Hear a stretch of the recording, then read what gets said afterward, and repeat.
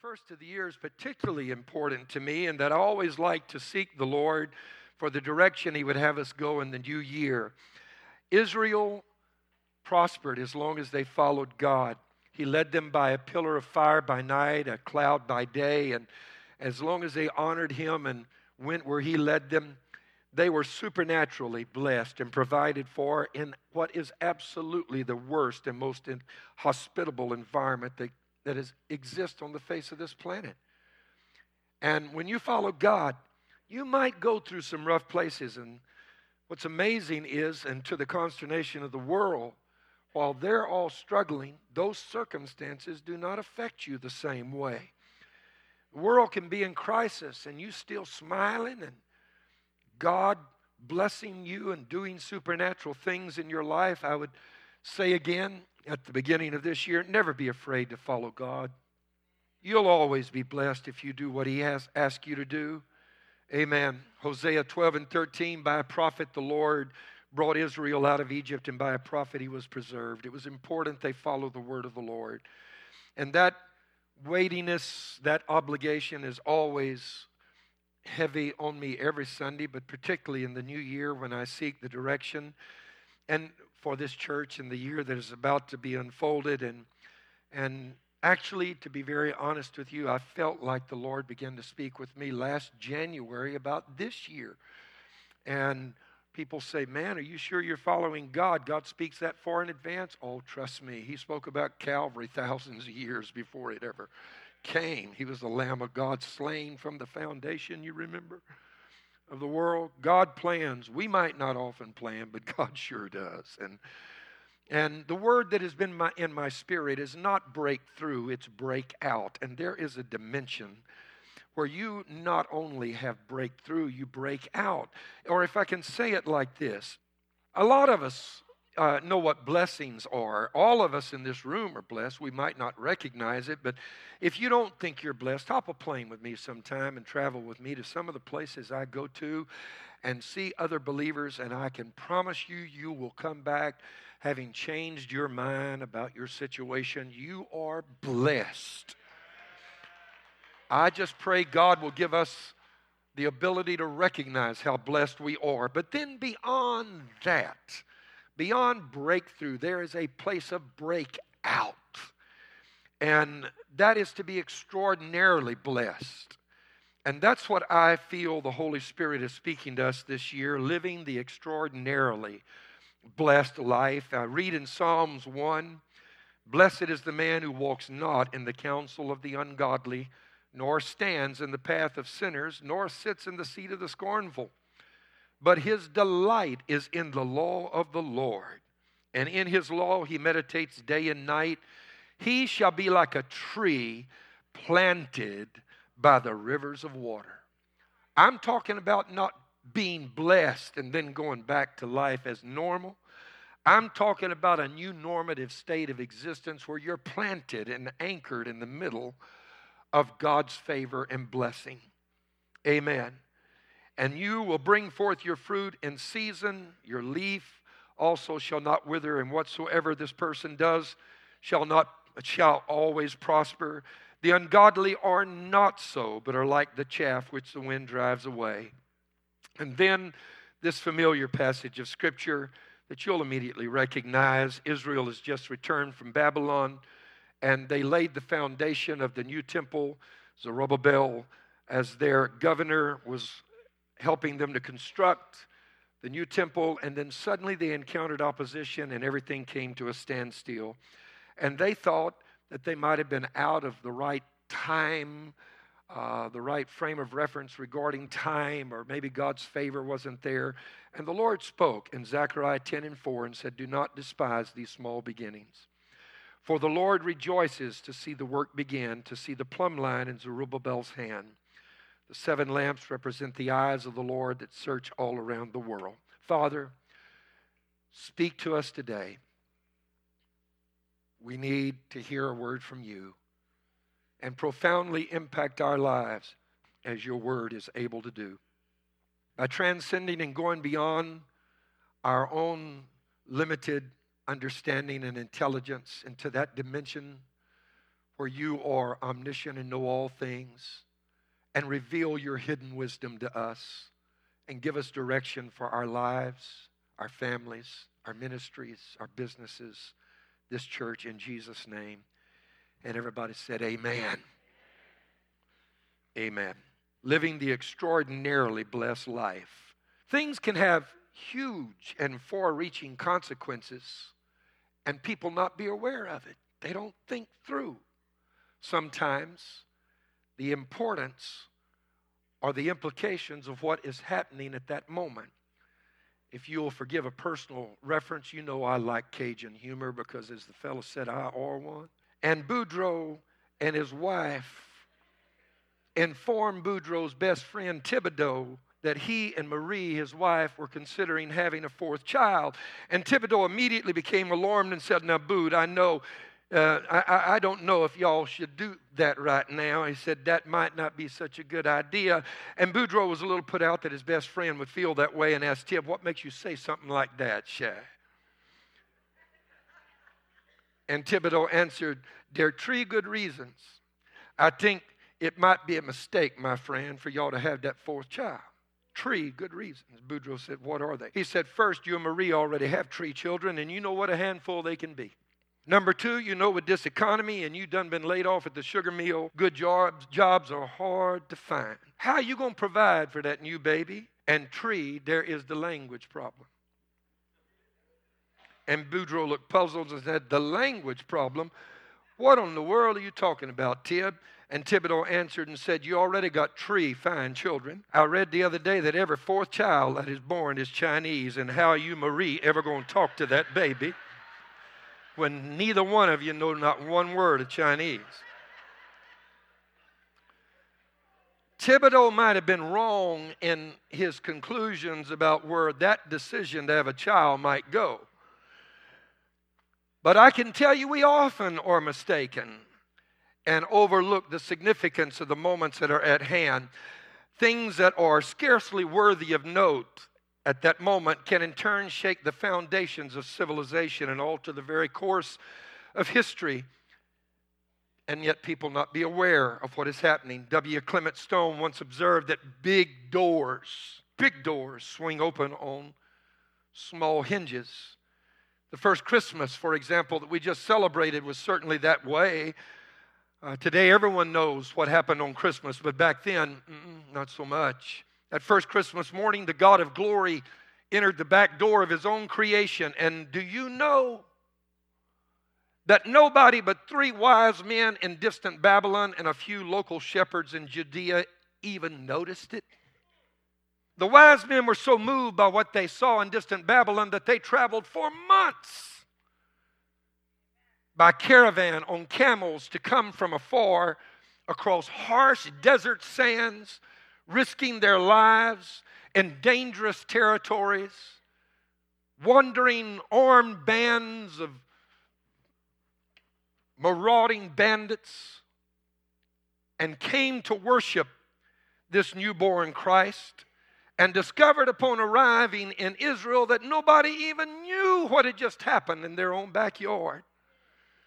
They found his birth had gone by completely unobserved. The only ones that were aware of it, they learned shortly, were a few shepherds. Amen. Certainly, the innkeeper didn't know what was happening. How would you like to be the guy that went down in history who told the Christ mother, Mary? We don't have any room for you here tonight.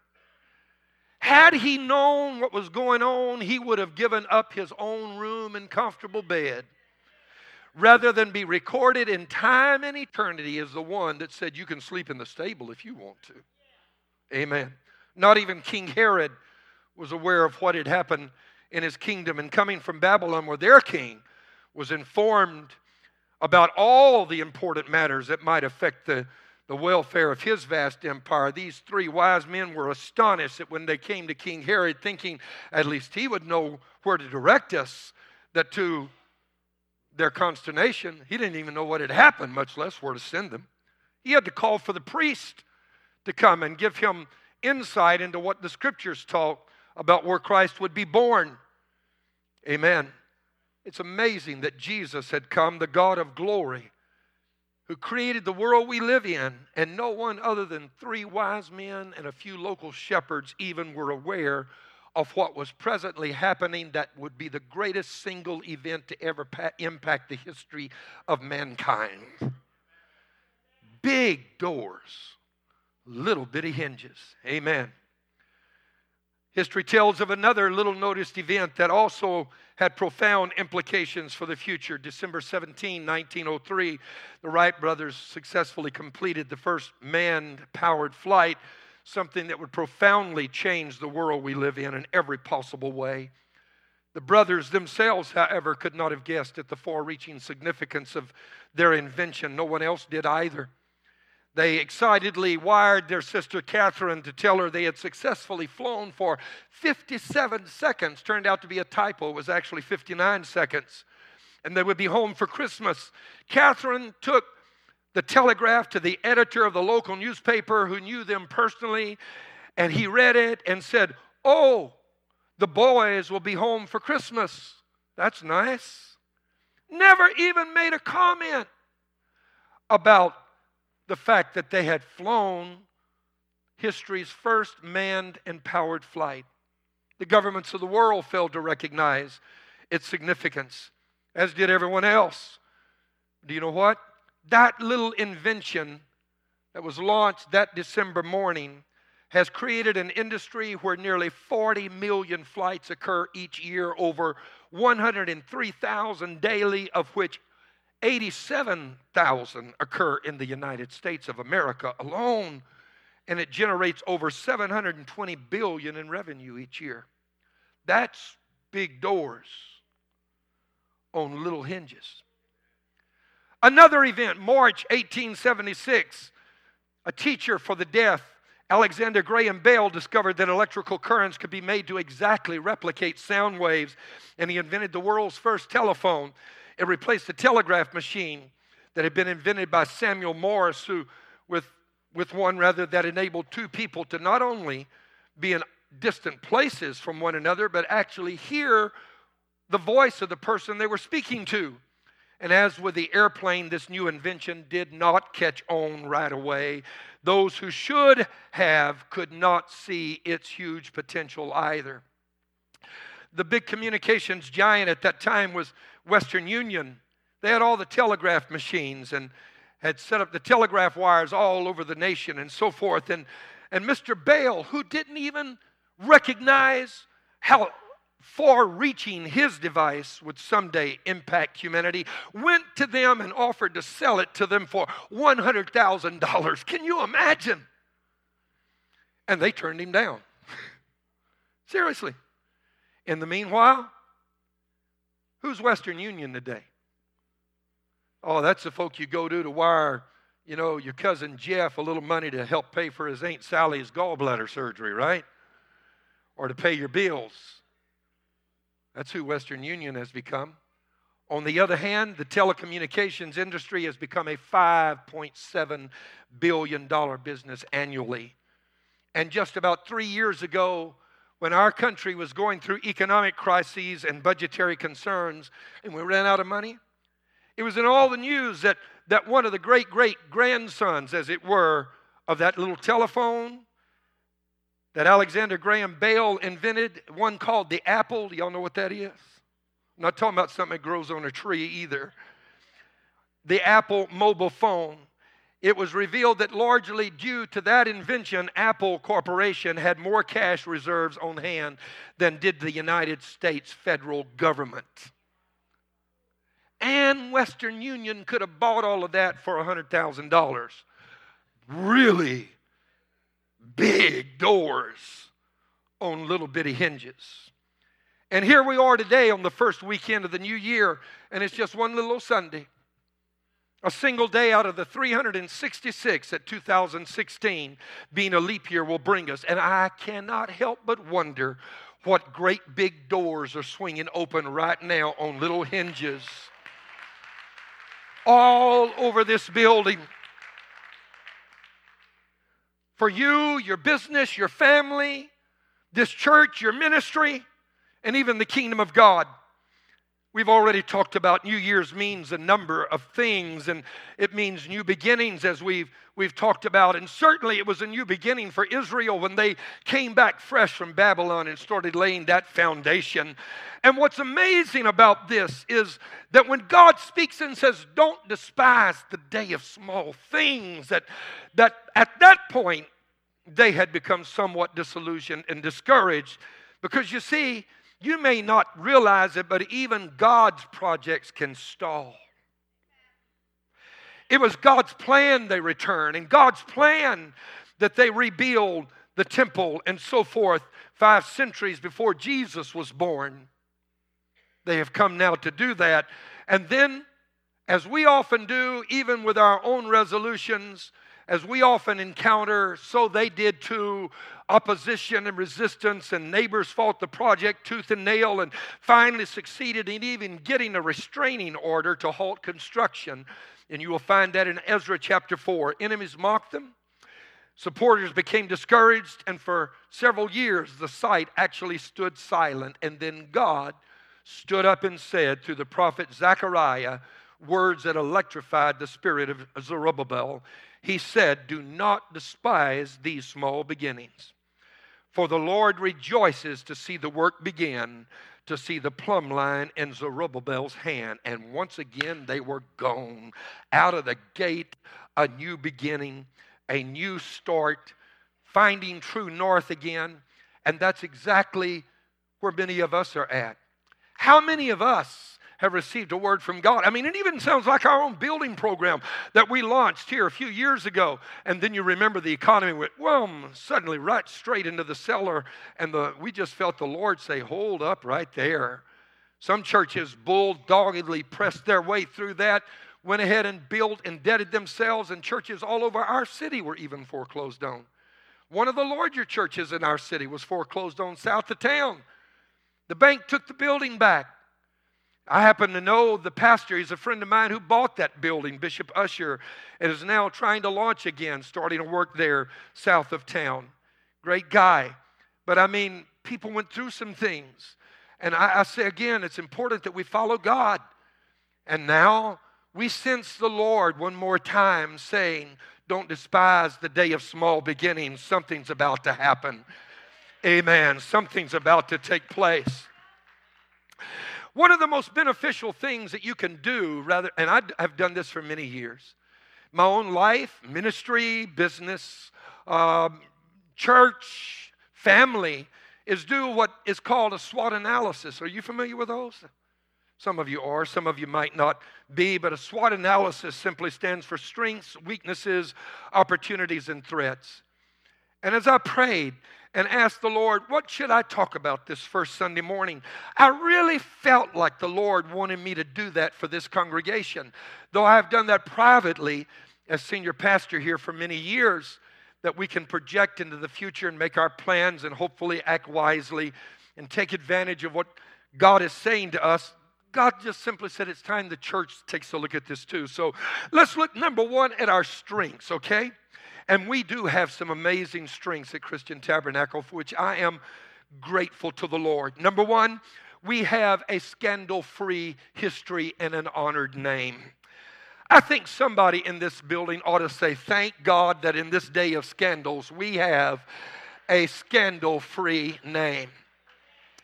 Now, that might not mean a whole lot to you, but from the Catholic Church to the Protestant world and all in between, there have been ministries discredited. But do you know that in this church's history that began in the early 1950s, we've never had a scandal? Church began as a prayer meeting in Bernice Bean's home right here in this community. In the early 50s, she became the first pastor. Her son became pastor as she aged. And then after he was tragically killed in an unexpected accident, Charles and Bonnie Free followed and served for 12 years. Jerry and I are only the fourth senior pastors this congregation has ever known. We've been here 28 years. We came in 1988 and have had the time of our lives, amen, being here. I mean it. I love what I do. This church is respected in this community, and I give God the praise for it. We are poised to really experience not breakthrough, but break out. Secondly, we have an incredible staff who have served so well and with distinction and dedication. They have proven themselves over and over again. I would never question the loyalty of a Donnie Simpson or a Catherine Simpson or a Joe Brazano or Stella Brazano or the others. Never will you hear me question their loyalty. In fact, what you don't know is during the years that I have been here, I've even felt, draw up a sermon or two, and I'd sit down and write a sermon, and I've never once preached on loyalty the whole time I've been here in 28 years. I've taken those messages and preached them elsewhere, but never here, because we've never had internal strife in this church. There's been no need. We have pastors that serve us in a day and age when many churches don't do hospital visitation. Ours are there every day. When people go through the trauma of the loss of a loved one, our church is there. As you heard Pastor Donnie say regarding Jim Barnes and others, we serve this community and this family, and I thank God, and they can preach. Do you hear what I'm saying? Amen. They can preach. And yes, any one of them could have gone off and started a church somewhere, but they haven't. They were called to partner, and they have embraced this vision with us and serve with distinction. Number 3, this is a church that is built on the Word. Every congregation likes to say that, but let me tell you, not everybody that says it really practices it. In a day and age when so many Christians take a consumer approach to the Bible and go pick what they like and leave the rest of it on the shelf, I'm happy that this church embraces the Word of God and says, preach on Sunday morning, Pastor. Tell us what the Bible had to say. And when so many pulpits are conspicuously silent on vital issues, it is important that we realize society may change, but this Word never changes. It's forever settled in the heavens. Amen. Another strength is that we are a worshiping congregation. I thank God that this is a church that has been visited by the Lord. I thank God for James and Tracy and Robert and the worship team, the different teams we have. And on any given Sunday, all I've got to do is just turn to James and say, let's go vertical. I feel we need to go vertical. And boom, the presence of God will fall in this place, and it is everything I can do to then get up and preach.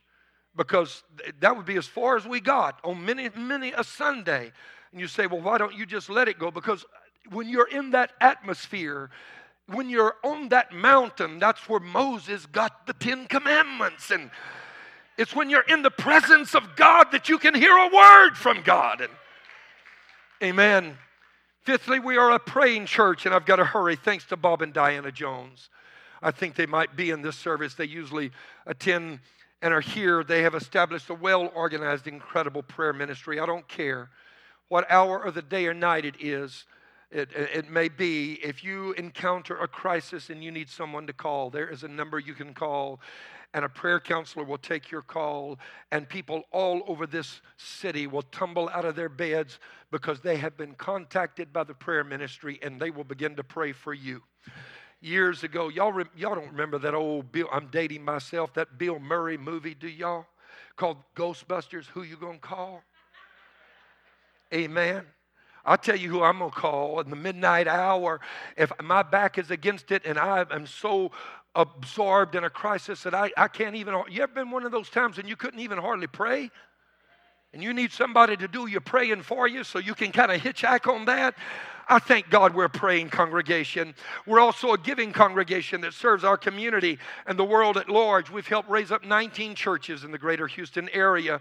One of my sons in ministry was here in the 7:30 service, Mackenzie Carter. Pastors in Stafford, if you have loved ones there, send them to that church. And then again, around the world, we've impacted the world. We have thousands that look to us for leadership. Helped start thousands of churches. You heard from one of my sons, Benny Matthews, who has over 7,000 churches that they've now launched just in India. We have graduated 2,850 students from just one of our Bible colleges. Are you boasting, Pastor? No, I'm going to talk to you about our weaknesses next. Not boasting, I'm just telling you these are strengths. We have maximized the use of our space in this facility. We've got a Friday night service, a Saturday night service, 4 on Sunday morning, Spanish-speaking service on Sunday afternoon. We have exciting children's ministries and 11 children's churches, and a Awanas program that's doing incredible, thanks to Finney and Sindhu Chaco, and a powerful young adult ministry, a youth service that is impacting our youth. The ministries here are thriving and flourishing. And we need space. It's not a matter of, we're just sick of the decor here. We'd like a little change of venue. No, no, no. If we didn't like the decor, we'd change the decor. We just need some space. Amen. Another strength is our assets. We felt led some years ago to purchase right at 64 prime acres where there wasn't a thing around it at the time. And now all of a sudden, that area has exploded in growth. The fastest growing area of our city, only 7 minutes from right here. Amen. And now they're building up everywhere, all around us. And that little old property we bought has become extremely valuable and important. And you have given, do you know, we paid that off. We don't owe a penny to anybody anywhere. We are debt free. To God be the glory. Can somebody say hallelujah? Amen. You have given sacrificially. And all we needed to do with what you've already given to be able to launch the building program itself is sell one of those commercial corners. And we needed to sell and ask you to pray. And do you know what? When you started praying, we started getting offers, and we have a signed contract. Amen. In fact, Pastor Tony, our men's pastor who's headed up this project, will be talking to you a couple of Sundays from today to give you an update on some things that are happening. And we're going to build a new worship facility. We got 120 days to do an environmental survey, and then we get our moolah, dinero, shekels, coins, do, re, mi, you know what I'm talking about. We get that, and we're going to launch the building. You still need to give. I mean, we got to pay for it too, but I mean, we're getting ready to launch. We have other strengths as well. We are a culturally diverse congregation that can minister to every aspect of our community. It is a tragedy, and it wasn't always this way here. I should point out that no church is meant to be an island of culture in the middle of diversity. And people often work together of different cultures. They go to school together, shop together, go to the same mall, do sports together. And then when they come to church, don't want to be seen with anybody but my own family or my own kind. I want to tell you, we're all the same kind. We're called humanity. Can I hear somebody in the building say amen? And then number 10, and most importantly, we have God working on our behalf. And if God is for you, who can be against you? Amen. Unless the Lord builds the house, they labor in vain who build it. And unless the Lord guards the city, the watchman stays awake in vain. We have incredible strengths, and those are a few, but we also have weaknesses too. And let's look at some of those. Because we have maximized our space, many of us have taken a lackadaisical attitude toward faithfulness in church attendance. Oh, you didn't think I'd say that, did you? With all these services going on, some of us have gotten so sensitive that if it rains, we're afraid we're going to melt. And we look outside, oh, it's raining, can't go to church today. Don't want my kids to get sick. That new baby, my wife, And yet on Monday morning, they're all getting up, going to school with it still raining cats and dogs. And not only that, the malls are still full. Hello, somebody. And you're getting out on that same freeway you wanted nothing to do with Sunday morning. On Monday, you're there bumper to bumper. Oh, come on, I want to talk to you. We need to be committed to the house of God. David said, I was glad when they said unto me, let us go into the house of the Lord. I actually had a video I wanted to show you, but time is not going to permit. Jade Simmons sent it to me. She had gotten it from her dad. And it shows people in Iran that are being beaten, and in other parts of the world. I'm talking about blood pouring down. It was produced by the Voice of the Martyrs. And I personally know some of those people, have traveled with them in India. They have to travel under aliases. They can't even use their own names because they're targeted by people who hate the gospel. And they help support persecuted Christians around the world.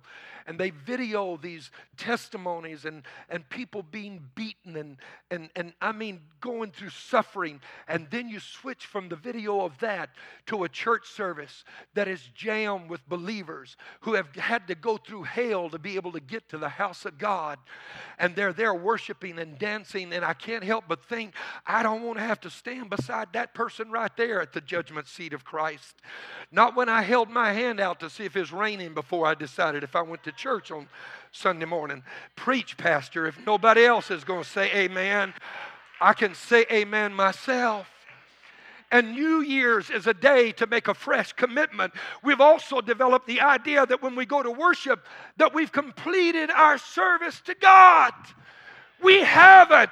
Whenever Moses ordained Aaron, do you know what Aaron did? First thing he did was turn his back on the congregation, walk into the tabernacle where he spent 7 days, and on the 8th day, which means new beginnings, walked out to minister to people. He first ministered to God.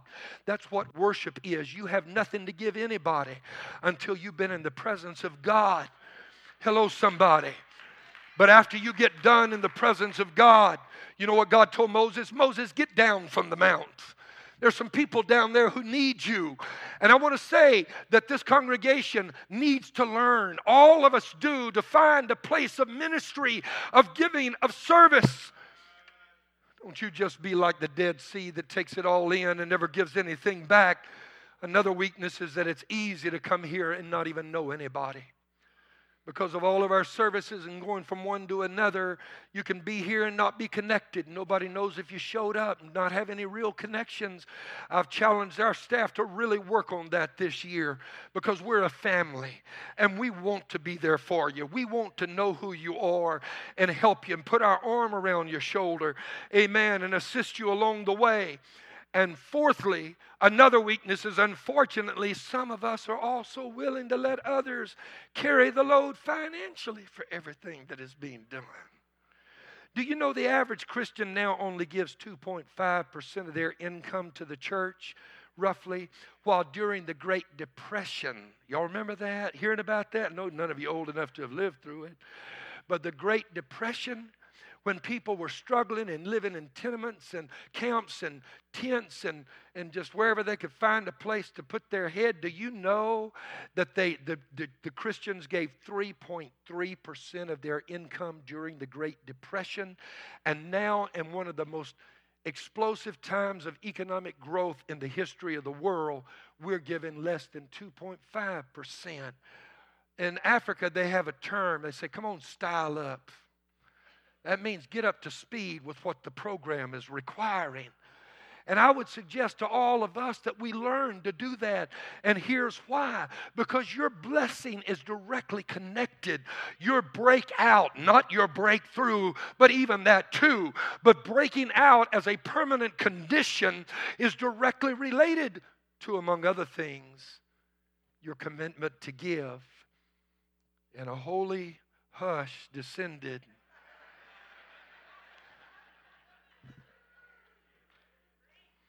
I am, thank you.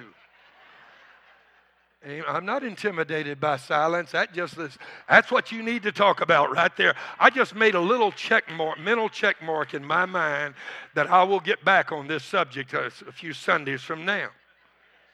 Number 5, another failure and weakness is our failure to witness. You take the letters G-O out of gospel, it leaves nothing but letters of confusion. The problem with the church is not engine trouble, it's transmission trouble. We don't go preach anymore. Now you say, but Pastor, I'm not a preacher. I beg to differ with you. You're sent to your congregation. This may be mine. This may be my pulpit. Yours might be a desk in your office or the backyard of your fence or the water cooler on the job. But every one of us are called to be witnesses for Christ. We can't serve God and experience the glories of what He's done in our lives and not tell somebody. I gotta tell somebody. I gotta tell somebody. Amen. The O in SWAT stands for opportunities, and we have incredible opportunities that are waiting for us. When we move into our new building, we're going to explode. We're maxed out. I realize that. The psychology of a building is 85%, and then it roller coasters. And I've known that for years, but it was just a matter of waiting for the right season. All those folk moving in out there, thousands of homes are coming in. 7 minutes from right here. Now, I might drive a little faster than you. It might take you 8 minutes. I don't know, but it's not far. Amen. And I try to make sure I don't exceed the speed limit by so much that I get pulled over by one of our own members. Amen. That would be an embarrassment, and we have a number of them that are in law enforcement. And they're going to need McDonald's and Chick-fil-A's and gas stations and schools and shopping malls and cinemas. And they're going to need medical clinics, but that's not all they're going to need. They're going to need a spirit-filled congregation that can help their children and help their families be all they are called to be for God. And we're going to be right there. We also are facing incredible opportunities overseas. The works there are exploding. Thousands and thousands coming to God directly because of your sacrifice here and the ministers we've trained. Years ago, we adopted an approach that we were not going to send any great missionaries from here anymore. We were going to go raise up and train frontline leaders. They talk the language, eat the food, know the culture, can sleep where everybody else is, and can live on practically nothing. And do you know it has made an unbelievable impact on missions overseas? And I come to a close by talking about threats. Our strengths, our weaknesses, our opportunities, and our threats. And these are only some of them. One serious threat we face at CT is that we could fail to adequately pass on our values, our faith, and our commitment to our children, our own children. One of the great problems of the church is the inability to transfer anointings from one generation to another. Schools and universities are now openly ridiculing people of faith. Your kids come here every Sunday and then go to university and get knocked around and abused right there in the classroom many, many times. They do. I'm telling you what's happening. And people are told that science and the Bible are not in agreement. That's not so. You look at some of the arguments they propose, and they're so ridiculous it's not even funny. True science complements an understanding that is accurate of Scripture. Our problem is we have to teach our children and our families, and we endeavor to do that. But here's the difference. You know, your schools have your kids 8 hours a week, 5 days a week, or 8 hours a day, 5 days a week. You know how long we get them? 1 hour. You prepare your kids for what they're going to face in life in terms of math and science and English and so forth. And it takes a whole week to do it 9 months out of the year. And yet we think we have fulfilled and discharged our obligation to our kids by bringing them to church once on Sunday. Forgive me if I pick this old theme up again. That is, if it's not raining.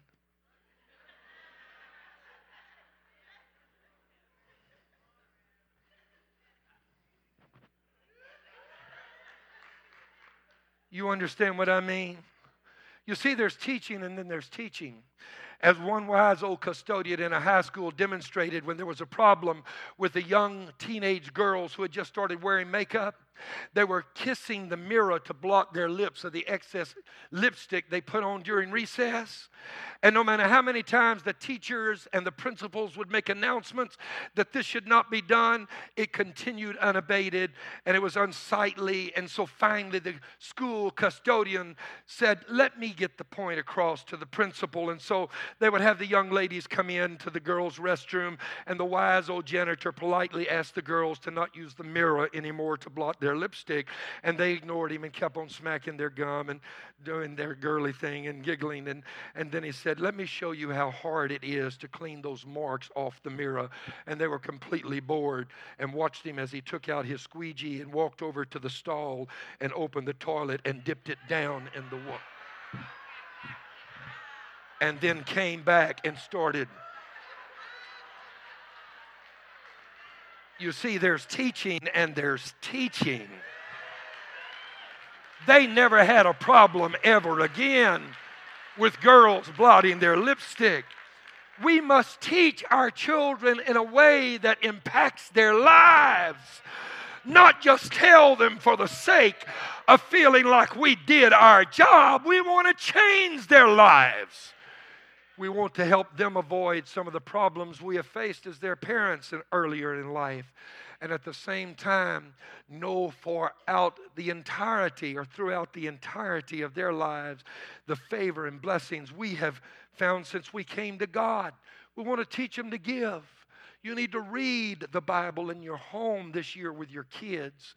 Every day, you need to pray for them before they go to school. Don't you just give perfunctorily. If you give online, get your kids around you and fill all that out and say, now then together, let's punch the send button. And you help teach them the value of giving. Teach them the value of serving God. Teach them the value of prayer. Prayer is not something you do only on Sunday morning in the house of God. Amen. Amen.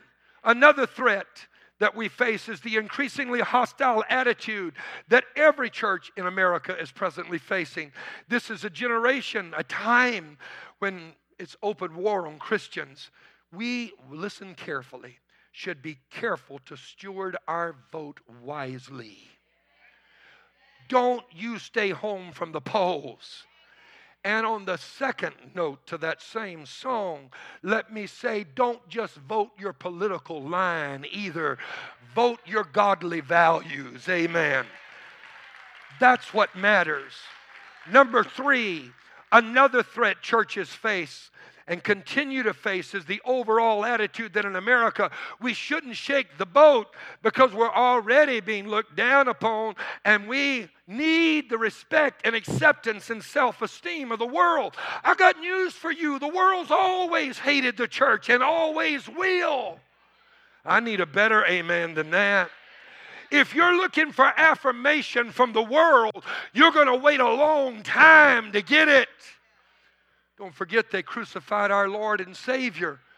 Why not just stand up and be a believer and live the life, regardless of the Richard Dawkins or the Sam Harrises or the Lawrence Krauses that are out there? Stand for God. Who cares what Bill Maher thinks about things anyway? Am I talking to anybody right now? If he hasn't got enough sense to find God, how's he going to tell me how to live my life? I want to live my life as a tree planted by the rivers of water that honors God. And finally, number 4, another threat that has become common these days is for churches to want to succeed numerically so badly that they are willing to sacrifice the essentials of the message and any cost associated with being a disciple just to gain a few members. I want to tell you something. The position we have always taken here is that there's a difference in a crowd and a church. Amen. Listen, there's a crowd at the ball game, but that's not a church. And we have a crowd that comes here on Sundays, but I would rather the crowd that comes here be a church, if you know what I'm talking about. Not just show up for the latest flavor of the month. We can compromise all kind of stuff. Churches right here in this city have issued memos, and I'm not going to call names, but they've said don't mention the blood. They've told their staff don't use the word repent. Don't use the word sin. Don't use the word the devil. Amen. Jesus wouldn't even be allowed in the pulpits of some churches that you've heard about right here. Forget the pulpit. I'm not sure he'd be allowed in the front door. Amen. Amen. A watered-down gospel is a threat to genuine Christianity. And I need us to understand that. Hello. This gospel will change your life. This gospel will elevate you. It will transform you. It will pick you up. It will turn your life around. Jesus is what it's really all about. In closing, for us to make the most of this new year, we need to do several things. To accomplish what God would like for us to do, we need to lead with our strengths, work on and improve our weaknesses, recognize and seize our opportunities, and overcome our threats. I've always done this every year with my family. I've done it with my personal ministry. I've done it with this church. You just didn't know about it. And today I felt like just kind of laying it out on the table and showing you where we are. Why don't you go home and look at your own walk with God? What are your strengths, your weaknesses? What are your opportunities? What are your threats? The business that you started. What are your strengths, your weaknesses, the opportunities, the threats? You'd be amazed at how you can prepare yourself to take advantage of what God is going to do in this new year.